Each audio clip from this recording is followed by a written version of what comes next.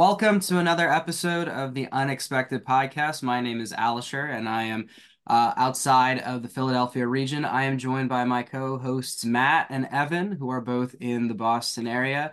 Rainier, who is in Hilversum in the Netherlands, and our guest today, Haroon. Haroon, where are you coming from? Where in the Uh, Netherlands? from the from the Rotterdam area, so it's a little bit more to the south of Amsterdam. Okay, and I think we have a really great episode planned for today. We're going to be talking about the Dutch GT, which took place about 2 months ago now, I think. And unfortunately, I was unable to attend, but Matt, Evan, and Rainier were all there. And we're going to be able to kind of cover that event. And it seemed like from the receiving end of just hearing little bits and pieces of news that it was a really great event. So I'm excited to talk about it and ask some questions. So Haroon, I wanted to start off by asking you, so how does, I guess, SBG work in the Netherlands? Do you guys have a league? And are you specifically part of a group that hosts this event annually? Yeah. So first off, I think concerning the league things, we're currently now starting a new league once again in 2024. For the last couple of years, we didn't had one because, well, due to the COVID, there were no possibilities or anything to run the league though. But back in 2017, I started up the Dutch league for the first time. People could qualify for at that time the European team championships and also the ranking and how we would put down our teams for the Arcon event. But this year, yeah, it's going to be amazing though, because I think over the last few years, the Dutch community has been growing so fast in such a positive way, which is for me actually amazing to see.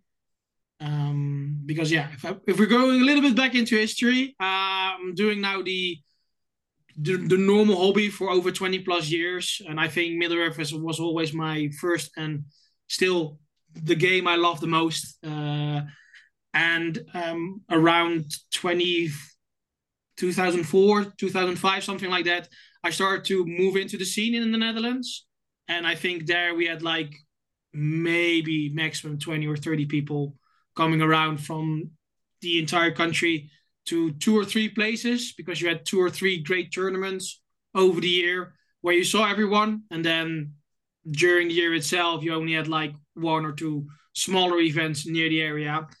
And I think around 2014, 2015, it picked up a little bit more. I think it's also been a bit of the influence when GW started to bring back Middle Earth in a new jacket with also the Hobbit movies and everything like that.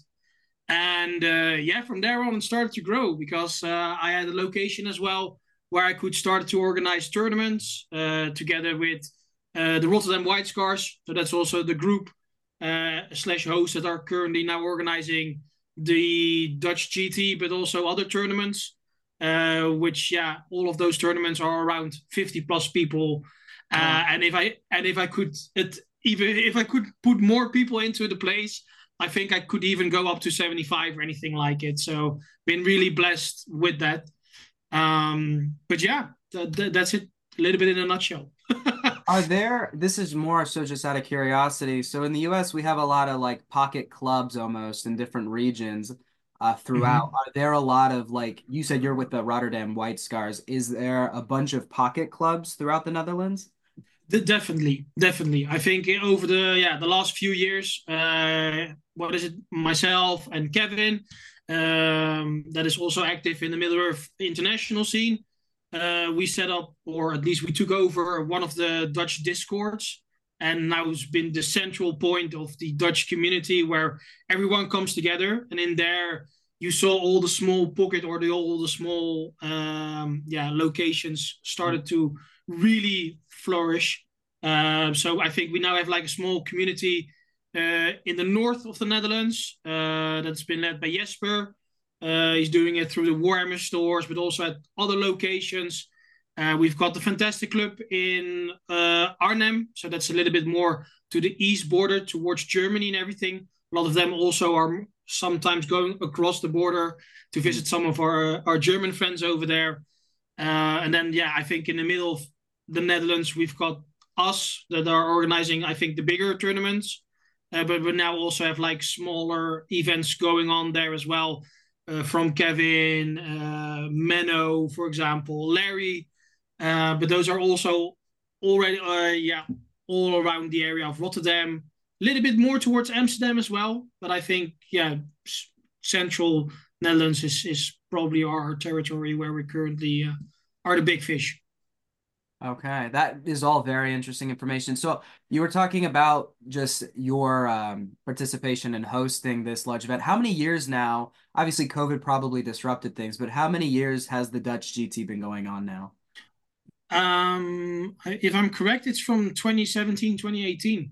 So I think when Articon started to do the invitationals and everything, so that the winner could go to Articon and participate in the Masters. We've been there as a group since day one at Articon, and we always supported James in every way that we could. I think with even the first few years we took up the responsibility for the painting competitions and everything because, well, the Netherlands really enjoys the painting and all the aspect of it. But yeah, when we got this opportunity as well, we said like, hey, listen, if we can help with it, we would definitely will. So I think it's now 3 or 4 runs we had. And up until now, we never had an official Dutchie representing the Netherlands. So Okay.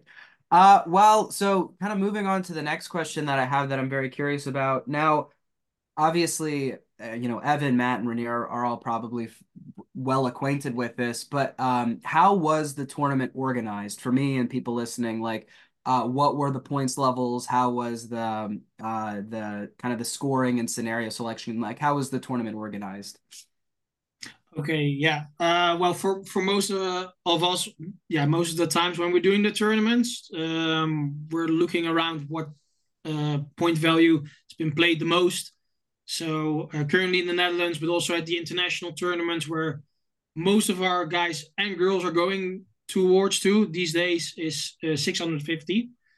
So we did the Dutch GT as well on 650, just to stay in that environment to get people known a little bit more into it and dive a bit more into the meta here and there. So that was a simple one. I think up until now we only played once at the Dutch GT and 700 event. So then we had a few people playing still with Smaug, but I think that those were also the years that Articon was participating in 700 points as well. I think at that point, Devin at the time played against Thijs with a Smaug at that time, so it was also lovely to see. Yeah. But yeah, we always see what the international tournaments are doing. So also looking to Nova, to a few other internationals as well. Like, hey, what are they currently do, and would that fit in our community? And then I think we also talk with like all the small hosts or club leaders from the community as well. Like, hey guys, what would you like to see?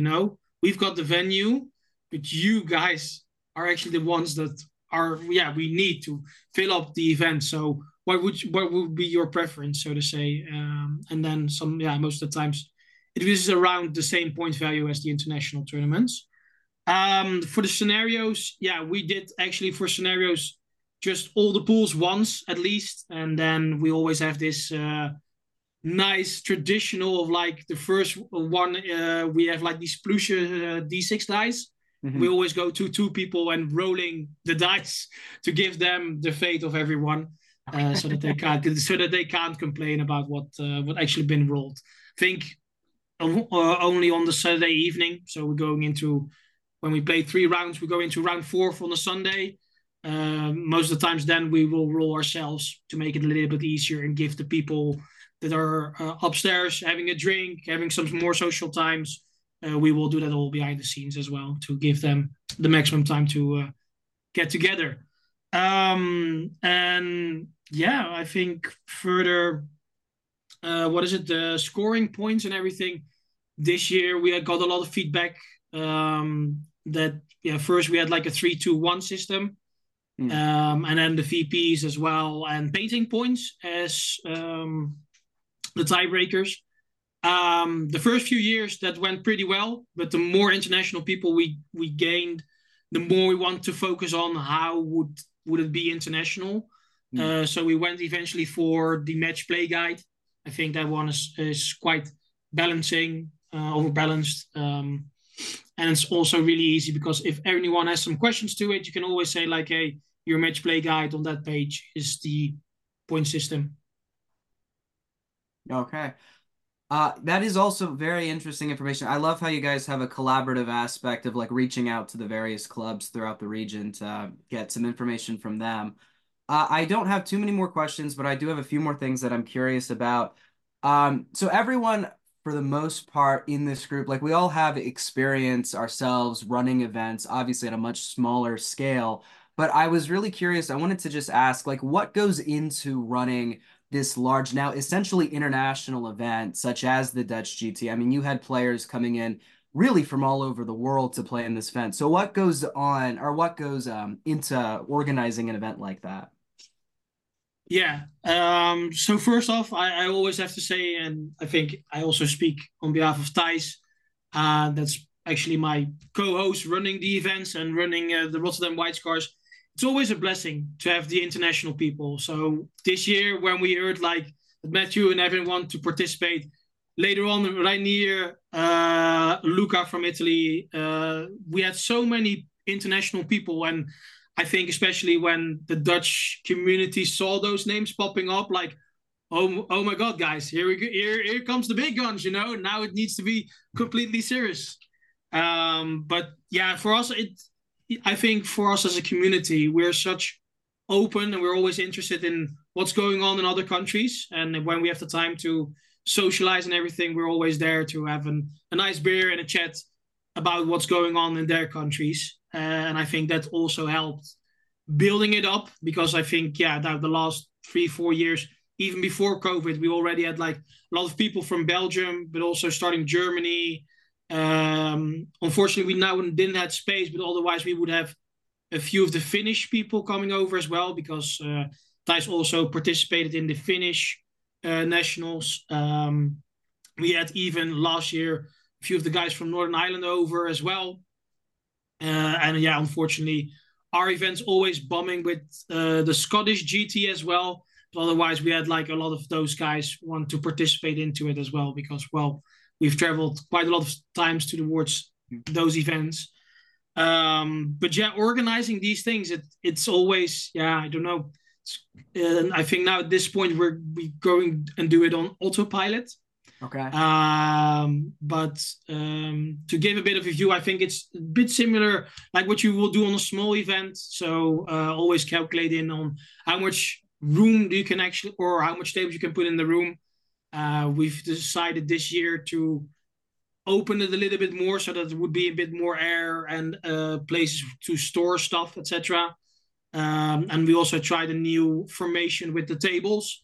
Hmm. So we now made like 4 lines instead of like multiple smaller lines, which actually gave a little bit more space and also an opportunity for us to say like, hey, next year we will have more tables though, due to the success of how easily this was actually run by us. Hmm. And then further, well, I think half of the terrain or 66% is from us, from the Rotterdam White Scars, which has actually been funded by the community. So we're, in this case, a non-profitable organization. We always say like everything that we get in, we will pay the venue for, but everything we will then put down on Patreon or our social media pages to showcase like, hey guys, this is actually what we've created or what we could create now with the help of you guys supporting our events.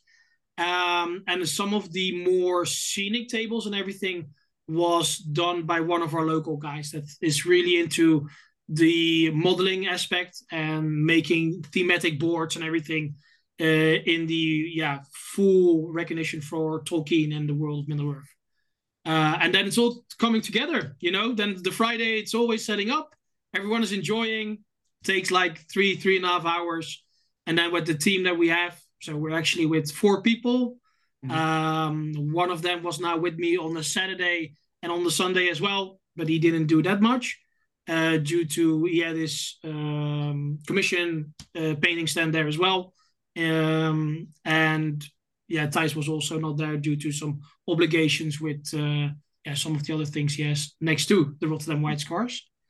But yeah, and then from there on, it's just running and having fun with it. I think that's at least the spirit that always keeps me going with these events because they are massive. You always need to compose yourself and help everyone and giving them the best feeling that they can have because that's I think especially important for the international people. How are they doing? Are they enjoying themselves? Are they not feeling what is it locked somewhere in a corner with their own group, not getting to know the rest of the community? So that's especially for me and Ty is really important to get people connected and always seeing at this event that everyone comes together, having fun with it. That's for us like the most amazing thing there is. So, and I think that's also the success of what we have from our event the last couple of years. Have you always run it at the same hotel, or has it been different hotels? So the first 2 years we did it together with like we had the opportunity to work together with one of the other bigger communities in the Netherlands, Alliance Open. They are doing like the Warm and Fantasy, Warm Age Sigmar, and the Warm 40K ones. So that one was in Amsterdam. But I had to put the prices that they asked for 40K. I had to ask to the Middle Earth community, which is not the same community. So there is a lot of commitment though, but most people can't afford the same what the local players from 40K or Age Sigmar at that time could afford. So those events were always like around 15 or 16 people maximum. And it was really a shame because I talked with them multiple times, said like, if you would just make a ticket, because the tickets at that time were, what is it, almost 80 euros or something like that to the comparison that what we currently do for 70 euros. But there was nothing extra with it. So you had like a small lunch with some sandwiches and a small can of soda. And then, yeah, in comparison to what we have, well, you guys now experienced it. Like it's a full Yeah, buffet and that everything on there. I have to say that venue is that may have been the best venue I've ever been in for an SBG tournament. And just to give Really? folks, yeah, just to give folks a sense It was of what very this nice. was. Very nice. Yeah, I mean, so you're us at least in the United States are used to when we're going to an SBG tournament, we're either in like, somebody's store or we're in like the back room of some space where somebody knows a guy. Or we're in, some, the convention space of some kind of generic hotel that's just, basically kind of like empty walls and a carpeted room and then a bunch of tables set up. Um, this was in, kind of a boutique tourist hotel, in the basement of the hotel. And, this hotel had like like a full gourmet restaurant upstairs. So if you stayed there, you could, have like top class food just walking downstairs. And then, on top of that, in addition to the fact that kind of the meals were provided through this hotel, so they would put on like a lunch for us where we would go upstairs and have like, kind of a gourmet meal each lunch. They had a bar downstairs, like right in the venue room. So you could just walk over the bar and get something to drink, and they had snacks laid out you could get, and it was even catered to the extent that like folks would like bring platters of like hors d'oeuvres around to the table and say, would you like some? And I mean, it was great. It was first time I tried it. I'm probably going to butcher this, but is it Oliballen? Is that how it's pronounced? Oh, you mean, no, it's a bitterball. Bitterball, that's what it was, right? Yes. Bitterball, yeah. Yes. Which was, I guess a traditional Dutch holiday food that, they're just bringing these around, and it's kind of like a fried bread ball with kind of some kind of super sauce in the middle that you bite into, Yeah. and I mean, it was great. It was a lot of fun. I want to second that though, Matt, because we always go to events around the world and we say, wow, next time I want to visit this city. But there you actually felt like you experienced some Dutch culture, some lekker food. Like it was just a nice we went for walks afterwards, and like the neighborhood was just gorgeous. Evan and I stayed like what, like maybe a mile away, and we'd walk in Yeah, the something like morning that. and we'd just be like, wow, just what a beautiful place, you know? Yeah. Yeah. And at one point, my wife was actually upstairs in the room. I think we were playing at the time, but the local town Christmas festival like took place outside our window. And she like got to watch the Christmas parade go by and um and then kind of various festivities happening like right outside the window. It was really a great it was a great tourist experience on top of the SBG experience, and that's not something I think you usually get in in ordinary in an ordinary SPG tournament. So I really want to make sure that aspect of it gets talked up. It was a fun trip as well as a fun tournament. It sounds like we need to step up our tournament game here in the US. Like We that seems do. like that's hard to beat, to be perfectly honest. Um, I have two more questions, and then I'm going to turn it over to the rest of the guys who were there to talk about their experiences. But you've touched on this a little bit. It actually, hearing you talk about the painting culture in the Netherlands was really interesting. I would say we have some really talented artists here in the U.S. who like spend a lot of time on that area, but kind of hear you describe that it's so pronounced in the Netherlands was really interesting. But I wanted to ask, I'll kind of roll these two questions together so that hopefully we can get through them pretty quickly.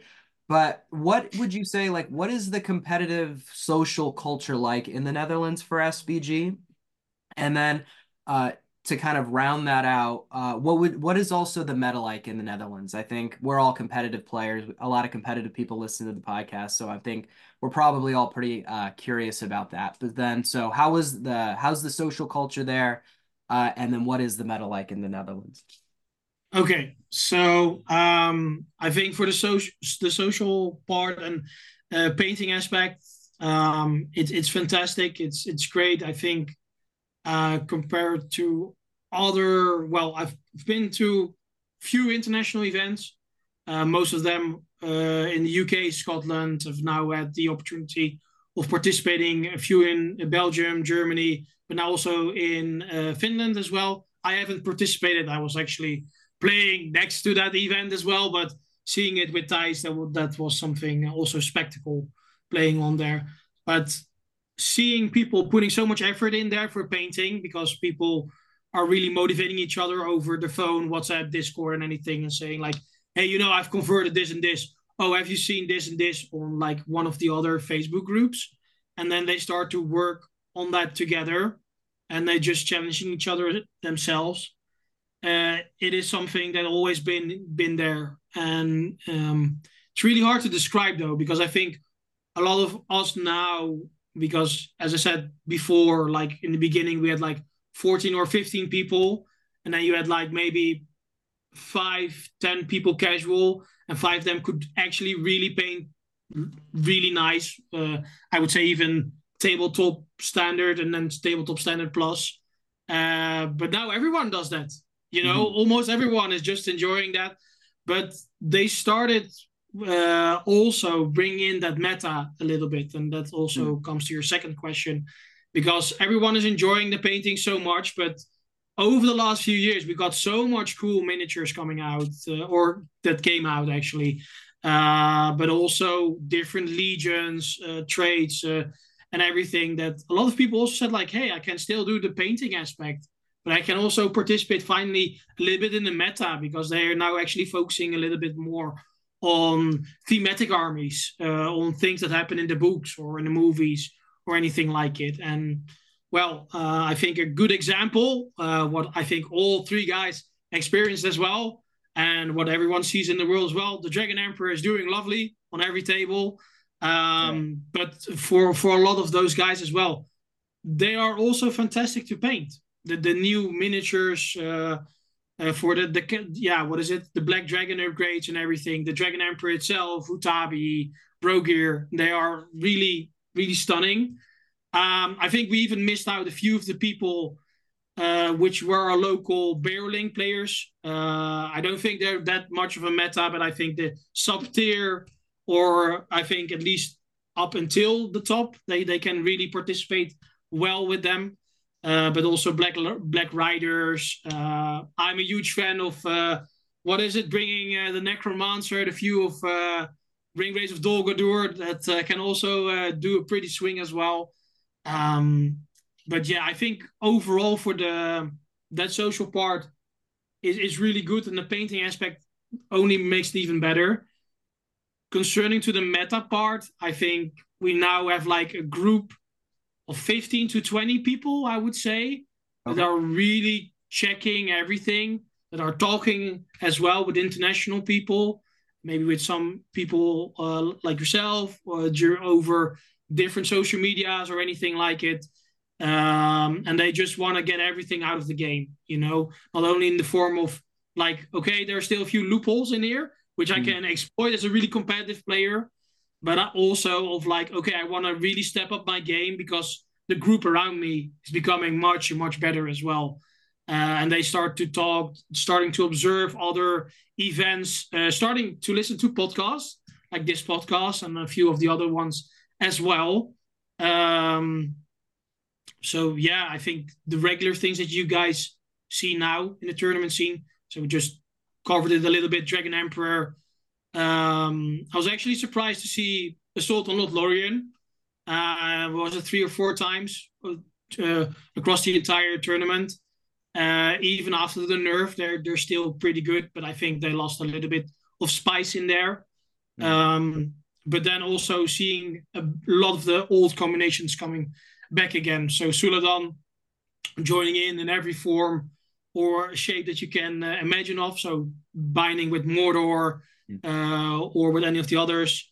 In good as well, a lot of Gondor still, because Gondor still has a lot of opportunities in creating a lot of cool and also strong lists. But not that much yellow alliances or red alliances, at least Uh, from what I can still remember, though. Because as we said, it's been now a few months though. But I haven't seen that much yellow alliances. It was mostly green with maybe 5 to 10 of yellow alliances, if I'm correct. If I'm not, guys, then you've all probably checked it better than I did. So and please correct me in this one as well. Yeah, but I want to say something else too about y'all's terrain was really good. I think like all of us can agree, like at the event, I was really impressed. It reminded me a lot about Nova, where each board had a lot of spunk and personality, enough, I guess, uniqueness to add to the game, but not too much. You know what I mean? There wasn't like a huge mountain or like five rivers, but Yeah. it was good to where it allowed us every single game. I was just like immersed in the scenery with my opponent, and we were like super excited, and we were like, oh, I'm so happy that we're able to play on this. Oh, we're kind of glad we lost, so we go down so we can play on this board. So there are a lot of those type of conversations. I don't want to say that the event also shined in, and it was my second Dutch event that I attended, and I want to say both of them had just spectacular terrain. Yeah. Well, thank you very much for that, Rennie. I think for us, it's also important to showcase the entire game aspect of Middle Earth. I think Middle Earth has so much rules concerning terrain and everything. And I think we can all speak about that certain events aren't bringing that awesome aspect of the game itself at the moment, or at least not in the way that it should be. So I think in the core games it now says like at least 66% or something should be terrain on your table with multiple different aspects in there as well. So for to answer your question, I think a lot of people said as well with like the thematic tables, they're great. But I've seen tournaments having them only on the bottom tables. So then at some point you even maybe as a casual competitive player, you still want to play on those, but you never had the opportunity to play on them. So this year we also said like in every row we have, we want to put at least one or two tables, but definitely not the top 5 tables because those are way too important. So I think the first thematic table was table 6, something if I'm correct with the Shire table and the two bigger hills on there. And then further, we had like a Gondor table, a few of the Mordor tables with like a lot of lava and rock terrain as well.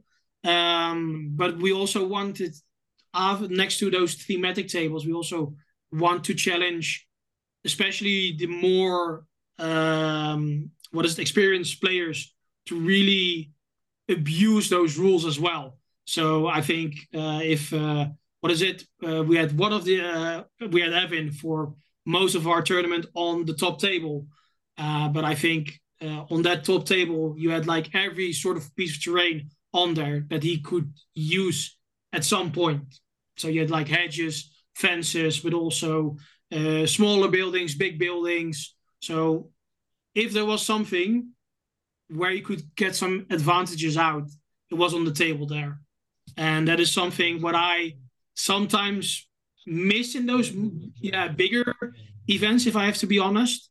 So for example, Articon. I've been now to Articon 5, 6 times.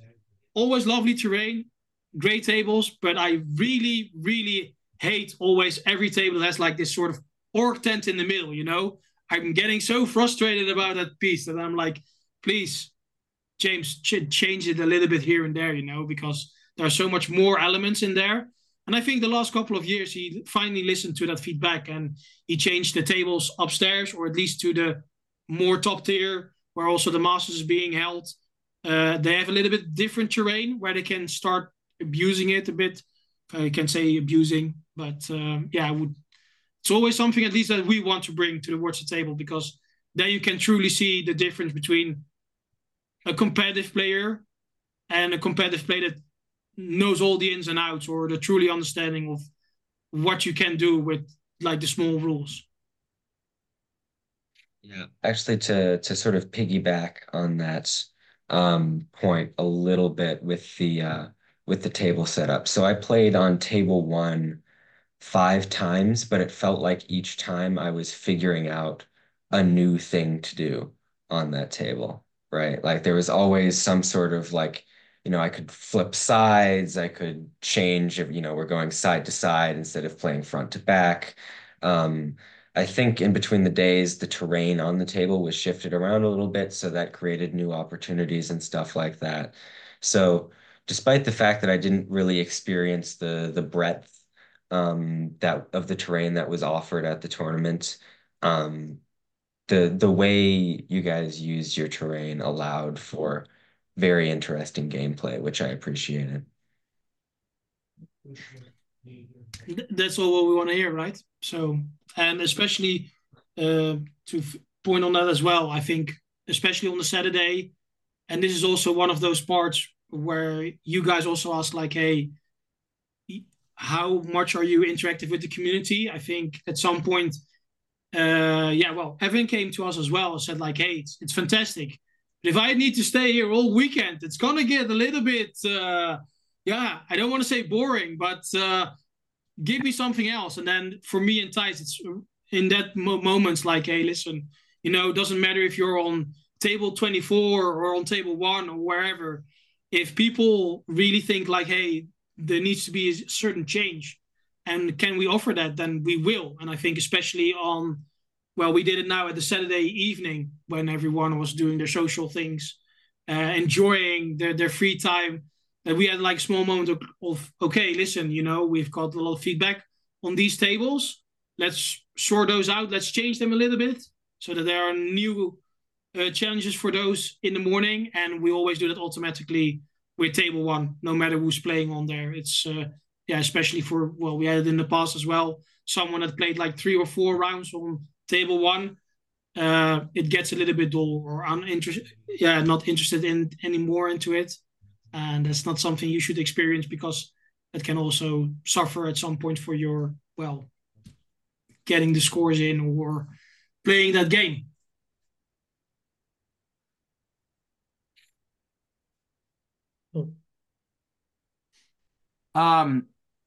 Well, that is all actually very interesting information. The more you guys talk about it, the more I feel bad that I wasn't able to make it myself. But switching gears just a little bit from like the structure of the event itself, I am, of course, very curious to gain some, just hear a little bit about how Matt, Evan, and Rainier's experiences were. Um, You guys can, this is up to you. If you guys want to talk about what your scores at the events were now, or if you want to reveal that later, that's up to you. But I'm really, so obviously, each of you played 6 rounds. We can't go over feasibly 18 games throughout the duration of this episode. But I am really curious to see what was either like a game highlight, so like one of your 6 games that was a highlight itself, or a highlight of just within a game. All right. Shall I start? Yeah, yeah. All right, well, I guess like what a lot of people do, they do scores. So I went 6 games, 4 major victories, 1 major loss, and 1 minor loss. So I ended the tournament at 4-2. Mhm. I was actually quite happy about that, considering that I've been in Asia and Honduras for the past 3 years, coming to a pretty competitive event. Like it Oh, felt, also, sorry, not to cut you off, but what were you playing? If you can just give people a rundown. I was playing the non-competitive Dragon or Emperor Leech. But it was fun. I was like one of those like toddlers that steals a Ferrari, basically. So, so many things. My opponents are all telling me how to play that play. They're like, actually, you shouldn't do that. This is what this guy does. And I'm like, what? But a common theme is I came up against a lot of really good Dutch players. That I don't want to say shocked me, but it kind of caught me off guard because in the US meta, we have only really come across Brits, Italians. We came across some Dutch at Articon the past year, but like that was a new reoccurring thing as the Dutch are getting quite competitive. So I was shocked at how the each game, regardless of how it went, was really competitive. Down the line from my first game to my last game, I did also play. I played Kevin, who's I think one of your guys' top players, really, really good. And I also played Luca, one of the top players in Italy, really good. But all the other players, fantastic. But yeah, so a common theme that I did come across was I played against a lot of elves, which was Really? nice. Really? Yeah, I played against two, I think, yeah, one Rivendell Lorien Alliance, one Numenor Lorien Rivendell Alliance, and then one Mirkwood with Thranduil army, and that's 1, 2, 3. I believe a Corsairs, another Easterlings with Mordor allied, and Luca played Assault on Lothlorien.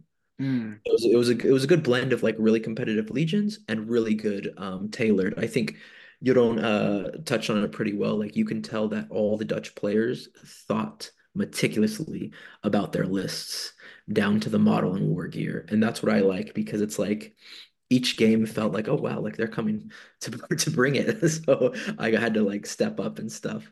That said, the one game that stuck out to me was the first, and it was Lords of Battle against a. Let me see if I can remember what Joachim had.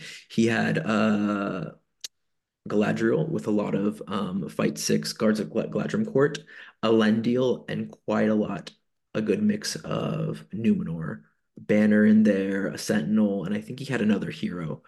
But yeah, it was against Hakim, which is a good player, I believe, in your region, right? Yeah, definitely. Yeah, I play regular with him, and I think, yeah, what is it? He's always a fantastic lad. He's always this competitive edge on there, but he's always doing it with a smile, and he truly enjoys the game in its best format, so to say. He does. And shenanigans, if there's one word that can like describe my game against him, it's shenanigans. Oof, for sure, for sure. So really good player. So like I've had a conversation with Akeem before at Articon and through WhatsApp and stuff, and it's really nice. But then I finally we matched first round. And I was like, oh yes, Lords of Battle. Let's see. Oh shoot, it's like an elite list that's specifically made to fight the Dragon Emperor. But let me see if I can screen share. Basically, what happened was he did a good job at kind of castling in the corner, and I like came up against him. I was hoping to get Elendil to attack me so I can try to take him out with the Emperor with Enchanted Blades or whatever. He did take the bait, but he killed my captain and like a lot of my might through the process. I was like, dang it. Like I should have placed better, but he did kind of trap himself. And then I just piled everything on. It's similar because actually Matt and Alisher played him at doubles at Articon. So I Mm. was Mhm. hoping he did a similar thing with Bayhorn, right? Well, yeah, he had to. He had to charge with Bayorn. Yeah, so I was like, oh no, Akeem, you did the same thing.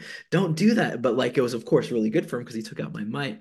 And then I'm gonna share the screen and tell you exactly what happened and why it was He was my able to avenge his poor rolling. yes, allow Zoom to share your screen. Let me just open preference. Oh shoot.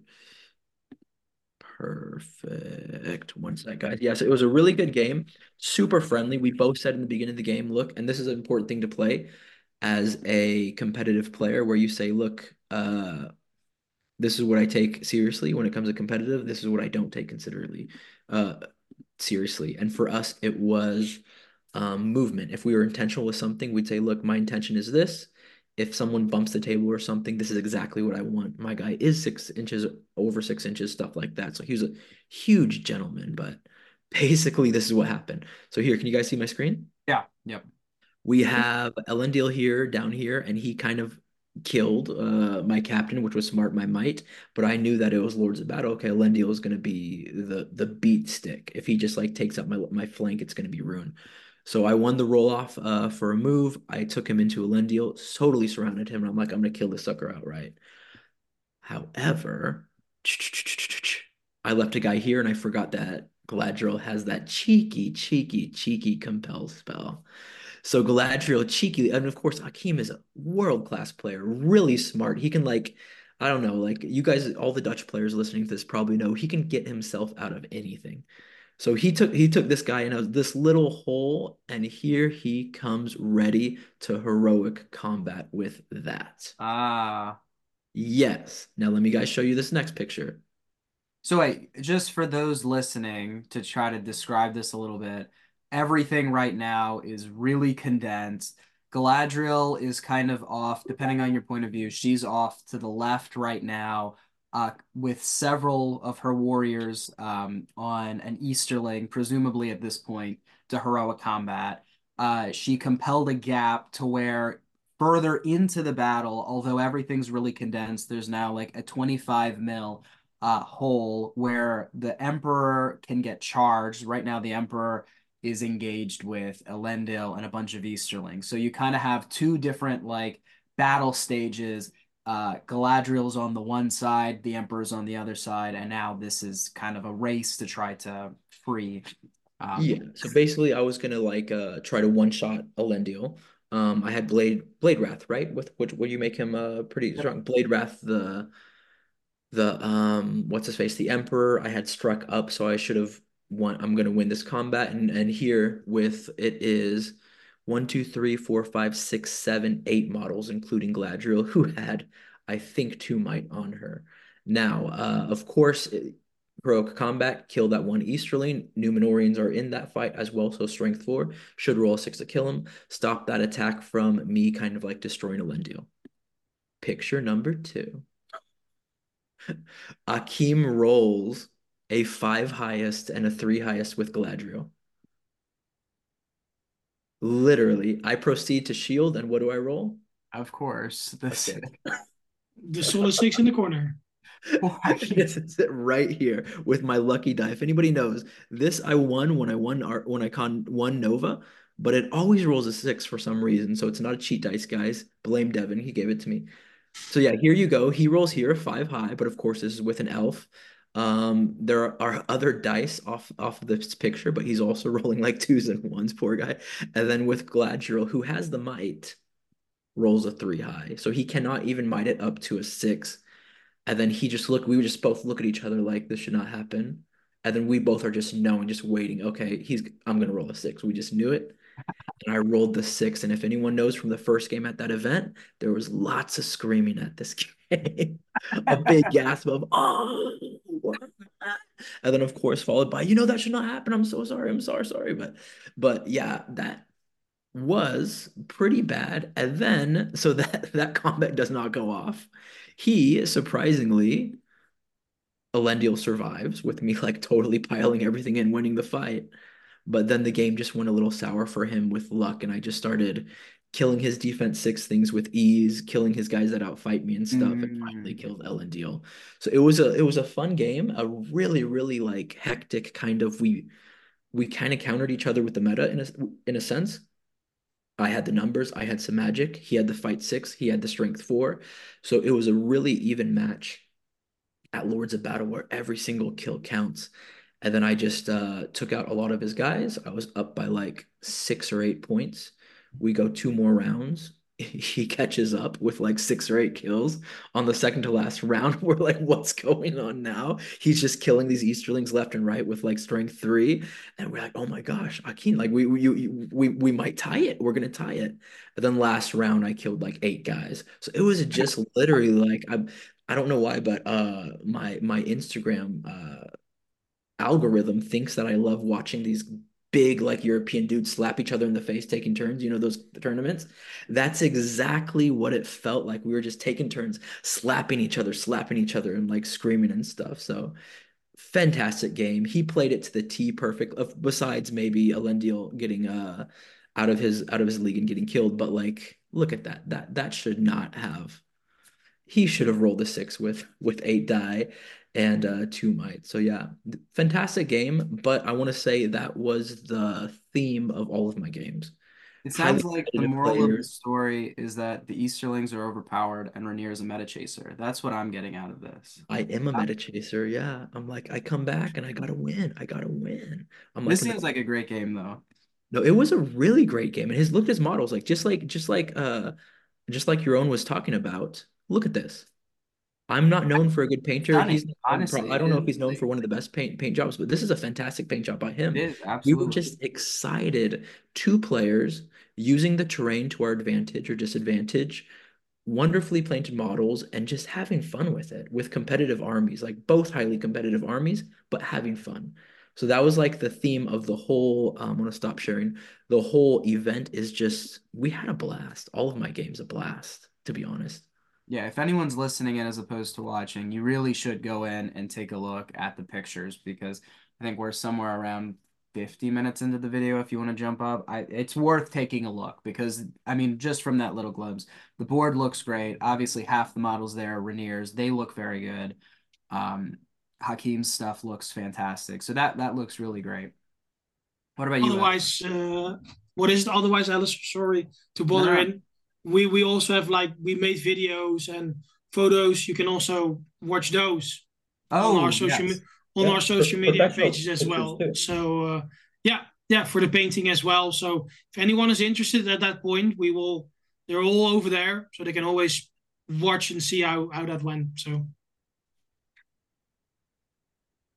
But yeah, that was this fantastic game all around. I came like I'm sorry that I'm gonna have to talk about your bad luck on YouTube, but This is the second it time in was just it the shouldn't have first happened, Aor honestly. and Like it now shouldn't have. But Elendil. you guys know my luck. Like I always roll 6s. Like I'm not a good player, guys. Anyone watching, they're like, "Oh, I'm gonna come against like Rainier. He's on that competitive." Guys, I'm not. I just roll 6s at the You right figured time. out the wrist technique, right? It's that my Indonesian heritage. Like I have the perfect. There's dances. It's a whole anthropological meta. All right, so that's mine. What about you, Evan? All right. So, Evan just gonna um, say, I came, I saw, I conquered. The end. all right. Yeah, I'm gonna remute myself. I think Rainier summarized my portion perfectly. No, so, um, yeah, so I did end up winning the tournament. So obviously things went well for me. But I think probably the thing that stood out to me the most at this tournament was just how friendly my games felt, even though, um, even though that I was on the top table most of the time, everybody was super friendly. Minus my dad, of course. When I played against him, you were nasty as always. But other than that, And um, with cause, I might add. do you We want to we talk had to about that game definitely quickly, or is that part of the game you were gonna talk about, Dad? No, yeah, I mean, we can talk about that if we want, or we can, you know what we'll do? We'll save that particular grudge match for another podcast at some point, because I'm sure that We'll story have is to going to have a come up. podcast episode just of Matt and Evan talking about all the times they've had to play each other at tournaments. It's literally like as if anyone here like is in the States, you know every single event, regardless of where it is in the States. Evan and Matt are always like game 4 or 5 And the up worst against part, each other, which you know, isn't is gonna whoever win. loses is gonna be like, oh yeah, I rolled badly in this one situation, or because in this But then case, Dad botched his rolls for hold ground and then decided to put his entire army in this little bubble that my army was surrounding, and then he never got to the center. In my defense, it wasn't your army wasn't surrounding it at the time. Hmm. Because Well, Wait, then you not just what gotta what were you you just playing? gotta roll better on those heroic move offs then, Dad. That's all I gotta yeah, tell you. Yeah, you got to learn Rainier's flicking method. you gotta do it, yeah. You guys. got to I'll figure teach you. out I how to have Exactly. a get. Just course to on do. it. You guys teach me there. Why do you Yeah, roll I sixes, Rainier? I think that's really the method I need to take my competitive gaming to the next level is I don't really have that dice skill that you have, I Rainier. teach a I need to master. pick it That's up. all he remembers. Rainier just Yeah. remembers the dice skill. All the competitive Yeah, stuff and now, but the next time I come down to Amsterdam, Rainier, I expect 3 days of just you teaching me how to Bro. roll those dice. Well, I'll do that, and you teach me actually how to play this game and what the heck a legion is. No guarantees, man. No I've been frozen guarantees. in time like freaking like who is Arnold Schwarzenegger in like Batman the old game. Like you guys got to teach me what these legions are because I come back and I'm like, what? There are extra rules. Yeah. But yeah, everybody was lovely at that tournament. Um, Obviously, later on in the tournament, round five, round six, we were being very particular, of course, because that's what competitive players do.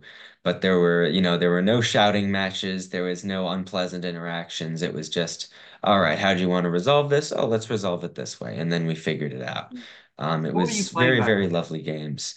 Yeah, so I ended up taking a sort of very, very standard mortar list. Didn't want to take anything too complicated. So I took Witch King on horse with a crown, all the stats you usually give him. And then the Mouth of Sauron on foot, and then Suladan Serpent Lord. Because of course you've got to ally him into every single list that he's green or yellow allied with, because why not? Um, and Sure. then I had a couple of mounted Haradrim guys, some Watchers of Karna, and then just Black Númenóreans with Morin and Orc Spear supports. And mainly the list was just centered around two very cost-effective heroes, and then just a really decently large army, like 38 models, and just a solid shield wall to sort of beat down the opponents. And obviously it worked quite well. It was a lot of fun to play. It had good tricks, but it was also super solid. So I just had a good experience this tournament using it. Um, so I'd say my highlight was actually round six, which was obviously the most important match. I was up against Luca Camaretto. Um, but the way that this tournament had sort of shaken out beforehand, I was the only person on 5 wins, and he had 4 wins and a draw. So basically, what I was looking for here was a draw is what I needed, basically, in order to seal the tournament. Because if I draw, um, he drops down the rankings, and then the next two highest players are Dad and another player as well, who's also on 4 wins and 1 loss. That So I was pretty Luca much sealed the Barberi. tournament at that point. No, you played Luca in round five. I Oh, I checked. played Luca in round five. Okay, all right, never mind then. Yeah. Oh yeah, yeah, Um, yeah. That's Playing right. You're against right. two Lucas. What is this, guys? That's right.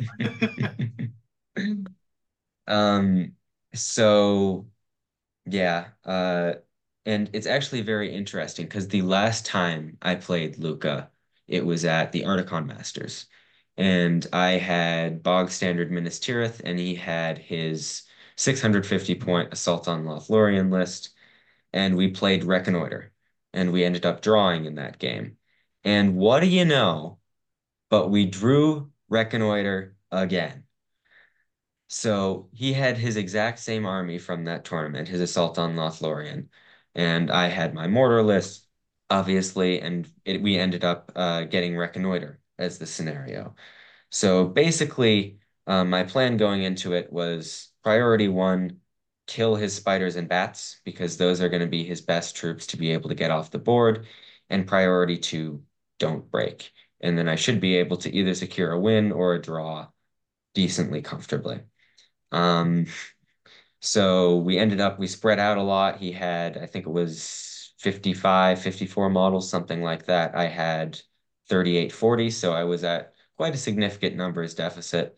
Um, but I had to try and make that up with my terror and my superior troops. Um, and we pushed forward a bit. Unfortunately for me, I ended up making a severe tactical error, which almost lost me the game. So he had a bat on one side of the board, and I had my Witch King very central, basically in order to react with his spells to stop any bats going through. Um, and the bat was in range of getting off the board next turn if he won the priority roll. But I had a plan for that. So I moved the Witch King to a situation where if I call a heroic move, then I can move first, compel the bat, and then charge in and kill it, and I can remove that problem. But I made a very poor judgment call. I decided to move him in front of a house with a bunch of my other guys, that's closer to Luca's army that's advancing on me, instead of moving him behind, which is a less strong position, but is a much safer option.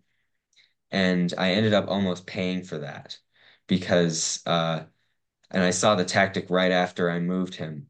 Um, Luca made a situation where if he gets his captain in range of basically he puts his captain within 6 inches of a spider that's in charge range of the Witch King, and then he's got Drew's Hag in range too, so he could enrage the spider, charge into the Witch King if he wins the heroic move off, and Hmm. stop my move. So effectively, he had a 75, no, a 25% chance to be able to get this bat off and win the game flat out. He needed to win priority A and win the heroic move off B. And if those things happen, he wins the game. So we roll priority. He wins it. All right. I'm sweating. I'm nervous. And we do the roll off and it goes my way. And I just let out a huge sigh of relief. Um, because I had almost basically thrown that game. Because if I had put the Witch King behind the other way, I would have just been able to call the heroic move. He wouldn't have been able to do anything about it. Um, so that was a very close call in that game. Um, but thankfully, I was able to pretty easily destroy the rest of his maneuverable models. That bat died by getting surrounded and killed. I managed to compel his other bat over my line and kill that, and then kill the two spiders due to some unfortunate rolling from him and also some good positioning from me. And at that point, it was basically just don't break. And I think on the last turn he was like 3 models off breaking me or something like that. So it ended up being quite close. He almost managed to pull the win there. I think I was like 6, 7 models off of breaking him, so that wasn't going to happen probably. Um, and it ended up being another draw in the exact same scenario that we played last time.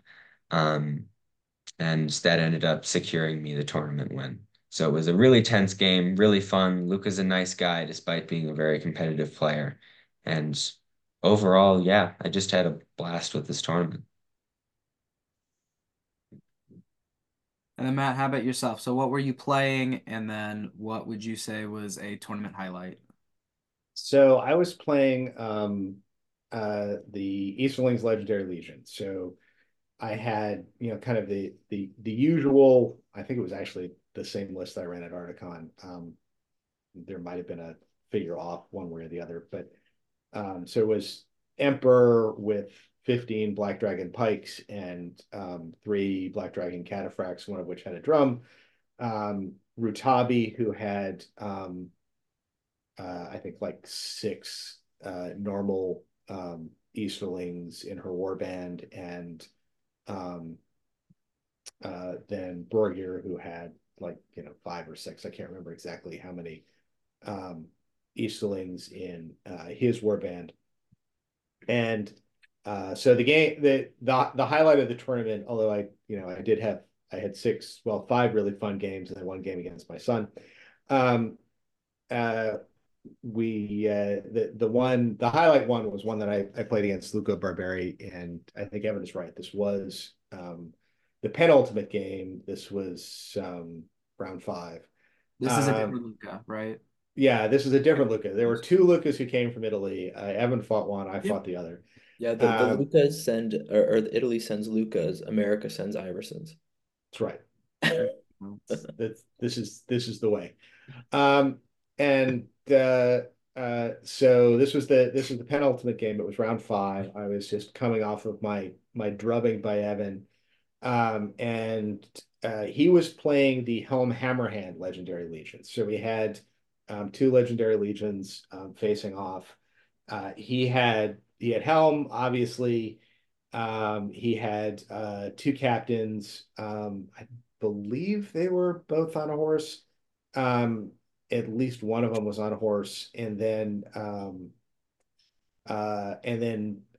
he had a few cavalry, um, and but most of his army was just kind of guys on foot with throwing spear and shield. So he had the kind of throwing spear mob. Um, so Seize the prize, markers in the middle of the board. We're all kind of lined up and ready to go. We each call a heroic march. And then because we want to get there first, we each call a heroic move, and we've got our guys kind of lined up so that most of our stuff, can get up and benefit from this. And then we do, kind of one of the most important roles of the game. Who goes first on the heroic move? I won this, and I was able to project I had three cavalry, my three cataphracts, one of which had the drum, project them forward, and get two cataphracts in front. One guy comes up behind, steps on the objective, dismounts, and make the roll to pick up the objective, and I pick up the objective. And at this point, Luca goes, "Oh no, the game's over. Oh well, I'm doomed." And I'm like, "Luke, it's not over yet. You get the rest of your army coming up, and things could happen." And so we go into turn two, and at this point, because of most of the fact that most of my army moves 9, my cavalry's up there on the objective. I couldn't really seal. I couldn't seal Helm off from getting in against me. I think, in addition, I think one of his throwing spears killed off one of my cataphracts. So the area that I was kind of protecting around my guy with the objective got smaller. Um, and but we're at a point where I've got I think Rutabi within like 3 or 4 inches of the center. The Emperor's up there within 3 or 4 inches of the center. And if I win this heroic move off, I have two options. I can either hand the artifact or the prize to one of the cataphracts that's standing adjacent to it, and that cataphract kind of runs off, and the rest of the army just kind of moves up around it and um, you know goes at his army, in which case I probably have won the game. Or I can even just move it back and just give it to the Emperor. And that also probably wins me the game at that point, because he doesn't really have a good answer in that army to taking the Emperor down. Um, but Luca wins the roll-off. And he is able to get, he did a great job of taking his cavalry and his guys and getting them in. He gets Helm into my guy, with my Black Dragon, dismounted Black Dragon cataphract with the artifact. He pins other guys in, and he pins kind of the rest of my army back. At least well enough. He basically kind of throws all his cavalry in to try and, kind of hold the rest of my army back. So if he can call heroic combat with Helm, win the combat against my guy, and then get out. And at that point, the game's probably his. So we go and we roll the combat, and he calls his heroic combat, um, and I shield, um, and he rolls all his dice. He gets his 6. I roll my 2 dice, um, and I don't get a six, I re-roll it on the banner and I get the six. Hmm. So, but because I'm within 6 inches of the Emperor, I am also fight five because he couldn't call a heroic strike and a heroic combat. So we do the roll off, and the roll off goes to me. So I retain, so Helm has to back off. I retain the artifact.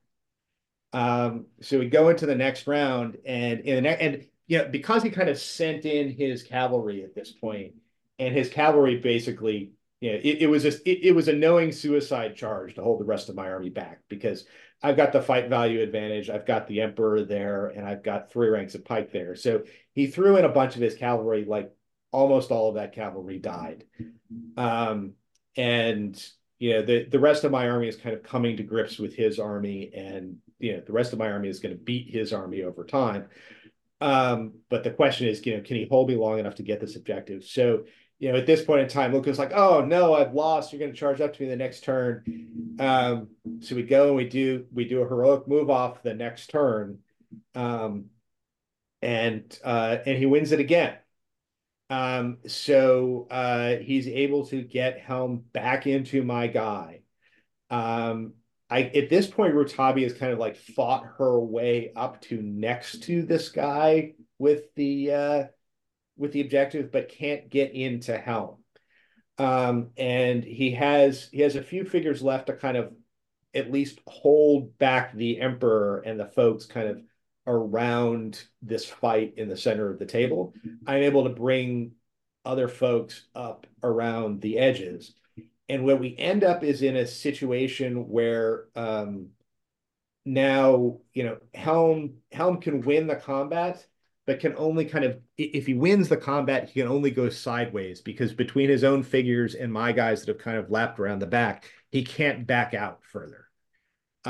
So this time he calls the heroic combat. This time he wins, kills my guy, takes the objective, and then kind of gets um, as far to the side as he can. Um, and then we have, yet another heroic. And what also happened is Rutabi had called a heroic combat, trying to get into Helm's combat, didn't get it. Helm managed to get away. Rutabi is kind of like chasing after him and like gets within range of Helm. So if Rutabi wins the heroic move off, then Rutabi can get into Helm. A bunch of guys can get behind, and we've got a fight. Uh, so we go to the next turn's heroic move off, um, and uh, and Luca wins again. So there's all sorts of careful measuring going on, and what we end up is he Luca decides he's going to try and get, because the rest of his army is kind of going down at this point. But he's going to take the objective and he's going to take it and get it to my side of the board. He's going to get as far to the side of the board as he can and kind of just get it over the edge. Yeah. And it looks like and when we do the measuring, Rutabi can get, Rutabi then does her move afterwards. Rutabi can get within 6 inches of Helm, but it looks like that's about it. So if Helm wins kind of one more of these roll-offs, Helm's gone. And what we do at that point, because Helm thinks he's made it. As long as he can like fight off Rutabi and then kind of get out of there, he's made it. So Luke is happy at this point. And what I end up doing is I managed to get the Emperor into somebody relative, toward that side of the board. Emperor calls a heroic combat, and Emperor is able to use the heroic combat to teleport or to move within 6 inches of Helm. So now the Emperor can grab him too. Unfortunately, when I looked at the table, I hadn't thought this out. By doing this, I blocked out Rutabi from getting into the Emperor, or I'm sorry, Rutabi from getting into Helm. Yeah. But at least I've got the Emperor over there. So we go to one more of these heroic move roll-offs, and this one I win. So at this point, I can't get Rutabi into the Emperor into Helm, but I can get the Emperor into Helm. And at this point, there's a whole bunch of my army kind of running up behind. They can't get there this turn. Um, but so I go into the Emperor, or I go into Helm with the Emperor. We both strike up. He wins. He wins the heroic strike off. He wins the combat. Fails to wound the Emperor. I think the Emperor kind of goes through all of his fate, but doesn't do Mm. wounds. But at this point, kind of the rest of my army is poised. So we have one more of these heroic move offs, and if Helm can make this heroic move off, basically he gets away because I don't have any cav left over here. My cav is dead. He can just kind of move off and get out of range. Um, but I win this heroic move off again. Mm. And at this point, basically, the Emperor, Rutabi, and then like a whole horde of guys with pikes jump on poor Helm. This time, I think he struck up, I struck up. We both went to 10. We rolled, and I think actually what happened is when we did the roll off, we got um, basically the Emperor's Elven Blade like carried the day. I think we rolled a 4. And so I took the combat, Helm went down. And at this point, kind of the rest of his army had kind of had broken at this point. So I was able to that allowed me to get the objective. And I think there was like 5 minutes left in the game. And we actually like called the game at that point. He's like, "Oh, you win." And then I came back afterwards, like, "Wait a minute, there's enough time to get another turn. Will you give me the couple points to get it over the edge?" Because at that point I was like half an inch away from the edge. He was like, "Oh yeah, sure." So uh,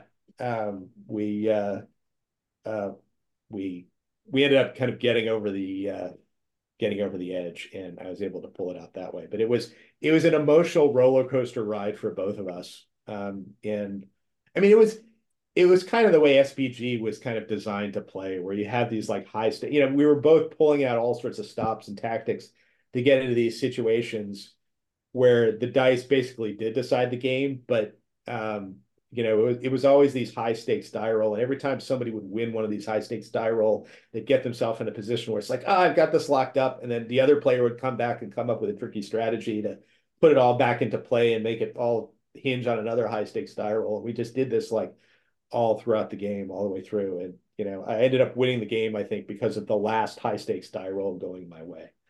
But Yeah, you it guys was had some it's a fun dramatic game. games, it sounds We like. did. Yeah, I mean, it really was a roller coaster ride, an emotional roller coaster ride for both of us. But it's funny because when we left the next day, we were taking the bus to we're taking the bus to go to the Rotterdam train station, and it turns out Luca was on the same bus, so we got to like sit on the bus and kind of relive the fight one more time before we got on the train together. So it was a great game. And then, am I right? So then, Matt, you are the Dutch master for Articon, right? Or am I wrong? I I no, I am because the way Okay. it ended up working out is I came in second place, Evan came in first. Evan's already got a ticket, so the ticket passes to me. So I am actually in the midst of changing my citizenship from the United States to the Netherlands so Getting a that DNA test just to see if there's any chance you have some heritage. well, no, actually, it is. There's an odd statutory exception in Netherlands immigration law that says if you actually win the Articon Masters ticket for the Netherlands, you actually qualify for Dutch citizenship. So Aha, I'm able to aha. exploit I this. thought there And was a piece of bioengineering attached to the ticket that when you touch it, it instantly transforms all of your DNA to Dutch DNA, so no, you're allowed to compete. I wish that there was. I actually have to fill out the paperwork and get the Dutch passport, but I should be able to get all that done by Articon. So Um, uh, Haroon has volunteered to get me a Rotterdam White Scars t-shirt that I wear. And I gotta find myself a Dutch flag, and I'm gonna go and victory to the House of Orange um, when we go We to will get you Articon. soon. We will get you sorted. Don't worry. All right. So I'm going to wholeheartedly embrace my new country here. Wow. Well, there you go. There you go. Does anyone have another last minute note about the Dutch GT before we take a look at a list? It sounds like, honestly, it really does sound like, I mean, Matt, Evan, like you both attend many events per year. I attend many events per year. It sounds like, from an outward perspective, that this sounds like one of the nicest events of the year. Obviously, every event is quite nice, but it does sound like this was truly an amazing event. Yeah, it was, and I am serious. I'm completely serious when I say this may well have been like my favorite venue of my favorite venue of any SPG event. I think the uh the Nova the place where Nova has been held up to before last year when Mm. Nova moved to a different venue, I think probably is a close second because that was a great hotel. But Mhm. I mean this the hotel in the hotel and venue in the Netherlands just had so much more atmosphere than any other place that I've been to. It's just like I said, it was, it felt like I was, kind of there on a vacation as well as an SBG tournament, and that's a great feeling to have. Yeah. So, all right, do we want to talk about a list? Yeah, let's take a look. All right, Yeah. I'm going to share my screen here.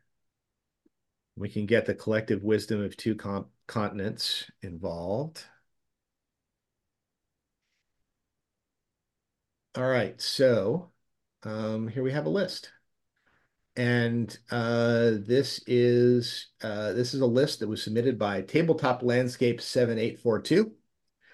And he has created, this is another watcher list. We did a watcher list in the last episode. This is the second one. This is a bit of a different watcher list.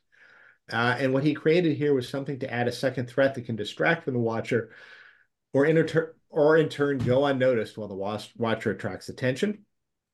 So this is a Moria Serpent Horde Alliance at 700 points. Um, and what it has in it are Warband number 1, which is Suladan on Armored Horse, who's the leader of this. And with him are 2 Serpent Riders, 6 Serpent Guard, and 5 Haradrim Warriors with Spear and Bow. Notice these guys are all Spear for reasons that you'll see shortly. Next, we have Durbers. Durbers is 70 points, and with him comes a Batsworn, 5 Goblin Warriors with Spear, 5 Goblin Warriors with Shield, 2 Goblin Warriors with Bow, and 2 Prowlers. And we have a Goblin Captain, and with the Goblin Captain are 4 Goblin Warriors with Spear, 4 Goblin Warriors with Shield, and 2 Goblin Warriors with Bow, and then there's another Goblin Prowler there.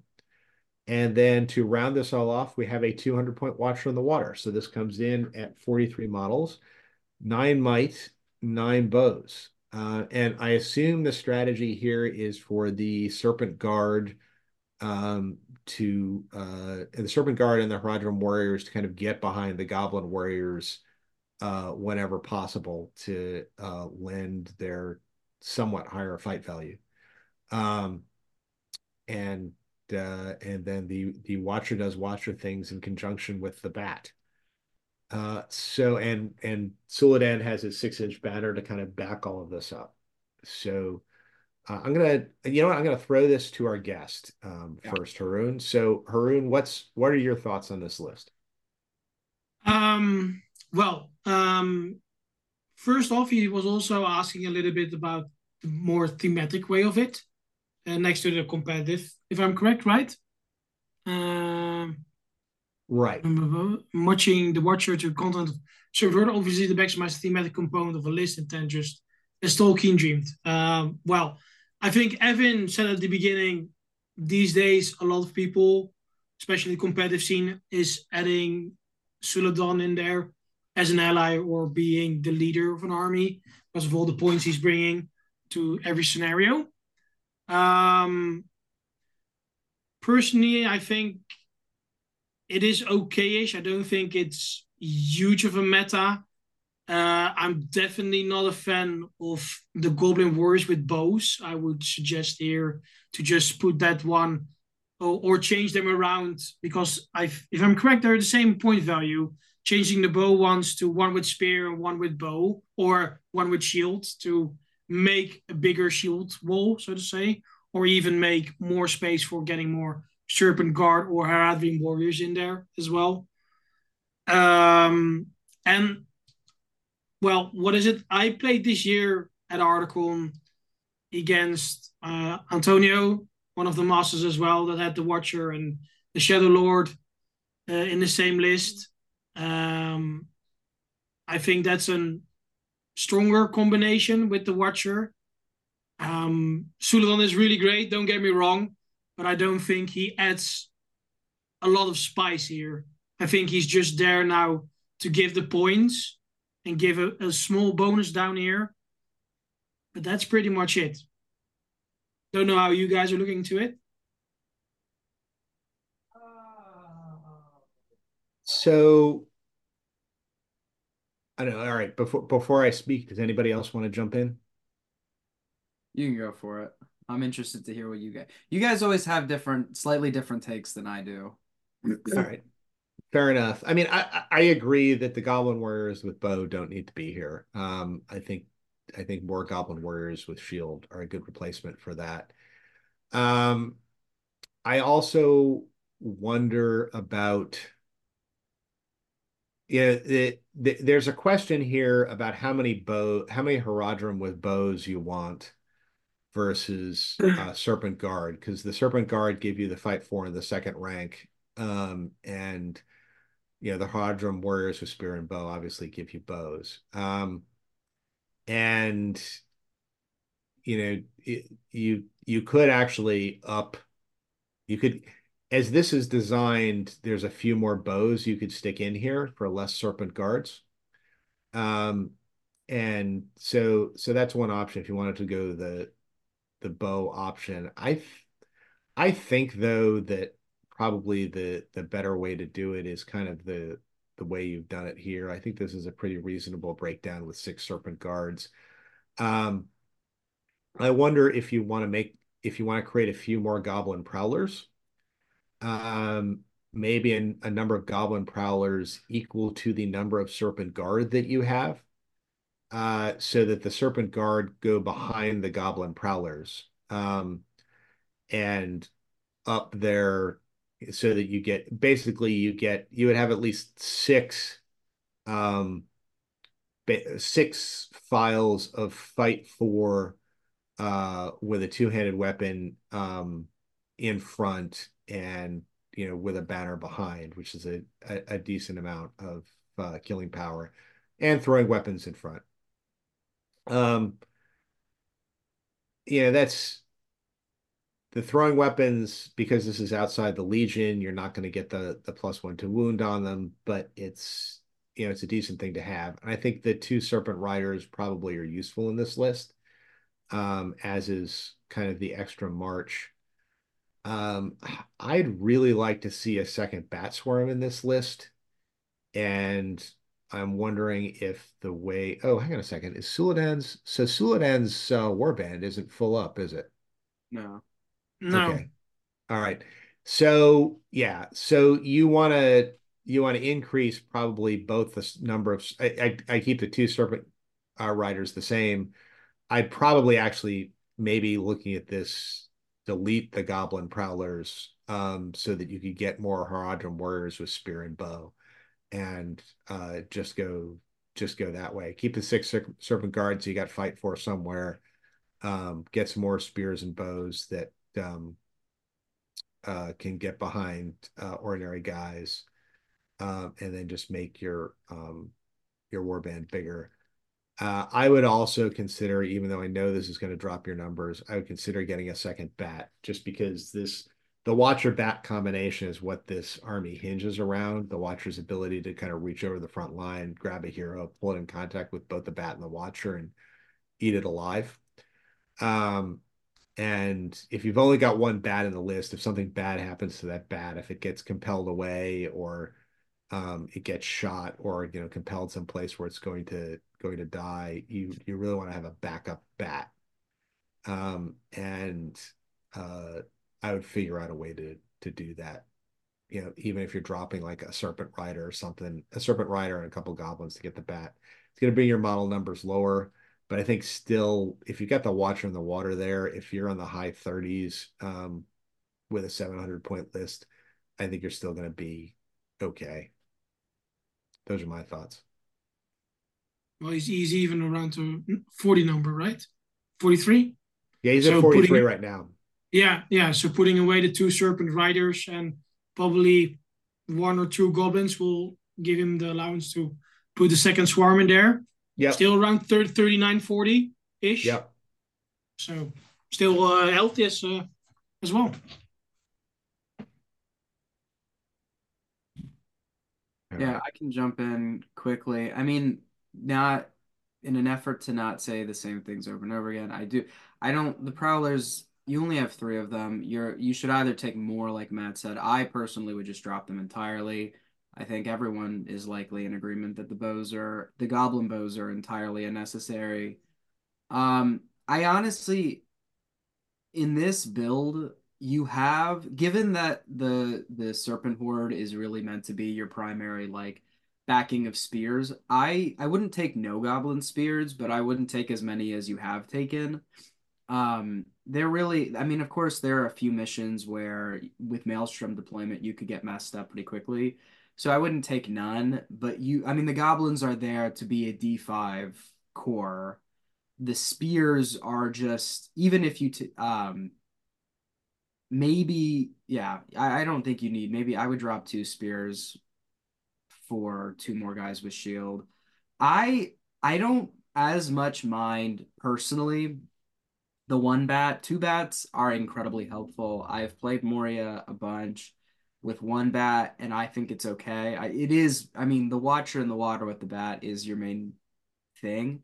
Something that I personally would like to do, given that Suladan already has Heroic March, I would rather see. Oh, the Goblin Captain can't really be.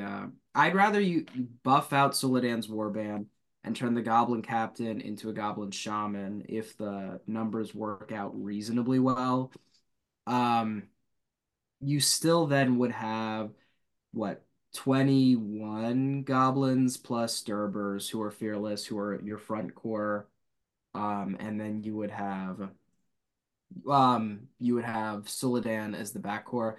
That's probably not a controversial take, but I know a lot of people feel if you can't get like super maximized value out of a shaman, it's not worth it. I like shamans just to have the fearless front, especially because there are whether it's Thranduil's Halls or it's Rivendell with Círdan or Army of the Dead. There are a lot of terror armies that are pretty common that don't revolve around a Wraith with Sapwill, that are common enough to where I think you would want an answer to that. That's just an opinion. I don't know that you would have to go that route. Um, but otherwise, I would tend to agree with what everyone else has said. Yeah, I Evan, guess what are your I'll thoughts? I'll I'll add some closing thoughts to this. Um I think all of the changes that Alisher and Dad and Haroon mentioned are all perfectly valid. Um and I think it just overall this is an example of when you ally to cover holes, sometimes new holes will pop up in your army Yeah. when you try to cover old ones, right? So, for example, this army is really bad against terror when, like, a pure Moria army wouldn't have that problem because they've got a shaman in it. Um, this army, because it has goblins in front, is a little low on numbers, in my opinion, just because 43 doesn't feel overly comfortable to me. Um, when you have those less than ideal goblin warriors in front, I might even be tempted to just drop all of the Haradrim warriors or almost all of the Haradrim warriors with spears and bows and just make them all serpent guards because fight four is extremely valuable. Basically, every army that isn't elves or Easterlings is going to be fight four, fight three. And the jump from fight three to fight four is absolutely huge And especially when your numbers aren't great, um, getting that fight for is important. And if you really want some token bow fire in there, then maybe turn the Serpent Riders into Haradrim Raiders with War Spears and Bows, which gets you some maneuverable shooting. I've grown to value that a lot more the more I play mounted cav models, mounted models with bows, just because you can move them half and keep them with the rest of your army at the same time and still shoot. Um, and I really think the shooting power in this list isn't going to affect much just because you're very reliant on the Watcher. You're very reliant getting into combat and getting the Watcher in to be able to kill heroes and pick up troops and kill them. So I think just focusing on getting as much fight for in there as possible is very important.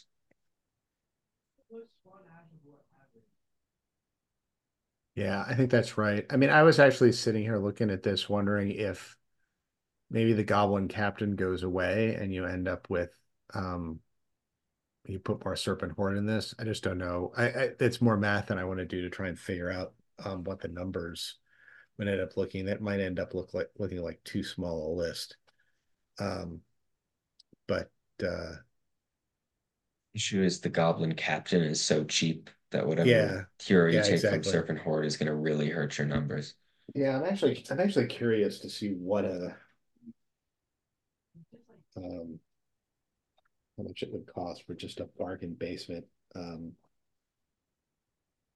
Haradrim chieftain here. I mean, a Haradrim chieftain is only 50 points. Yeah, it's still more than 35. Um, yeah, that would probably drop things Especially too because low. your warriors are more expensive. You're probably hitting like Yep. mid 30s, maybe high 30s if you're lucky. And Yeah. with defense 5, defense 4, um, Yeah. Yeah, I think it's you're going to right. be tougher. Yeah, I think you're right. I think we leave this and but I think bulking out Suladan's warband as best we can. And maybe you don't go with a second Bat Swarm and just play really cagey with the one that you have is the way to go. I'm All curious right. though if he Yeah. plays it. If you play it, I'm curious if you put a comment in the future how it goes. Because this is definitely, I mean, a very out there kind of a list. It's not like Suladan's allied a lot, but I haven't seen this. I've never played against this, so this seems interesting. Right. No, it is definitely different, and it's I think if you can keep your one bat swarm alive, and I think against hero lists that depend on like real powerful heroes, this is gonna be a good opponent for them because the Watcher will just kind of eat one of those heroes a turn. Against the list that's like, my list is a bunch of dudes. This list isn't going to do that well because somebody else's dudes are going to kind of run over your goblins, and the Watcher will kill a bunch of them, but I think not enough to and not quick enough to matter. Yeah. Yeah, So definitely put it in. It's always one of the things we do here as well. We said during this episode, um, when we're making armies, we always talk with each other and then start training with them. And every time we will do the same, like we did now with the four of us, talking over it. What's the strength, the weaknesses, and how would it work if we do like one or two small variations of it? So removing a few minis, adding something else, and making it a bit more spicier. I think that's also the reflection that you all witnessed as well with the GT, with most of the players that they started something similar like this. Like, okay, I would like to play Lothlorien Rivendell, and I want to play this and this, and then they start to keep playing tournaments, friendly games, stuff like that, and they always keep tuning it a little bit. And I think this is a really interesting, but also I think it potentially strong list that can definitely deal with a lot of stuff. But you need to start learning how to play it correctly and maybe the small changes here and there to make it even better, like we, Yep. we all mentioned. Yep. I'm really curious to it as well. So definitely gonna keep an eye on it as well. All right. All right, well, I think that concludes our episode to today. In case any of you listening who were not watching the video, Rainier did leave several minutes ago. He had a quick family emergency he had to jump off to. But this has been a fantastic conversation. I enjoyed quite a bit listening about everyone's games and learning more about the SBG community in the Netherlands. So, Haroon, thank you very much for spending your evening with us. And I look forward to seeing you all in the next episode. All All right, right. everybody. Bye-bye.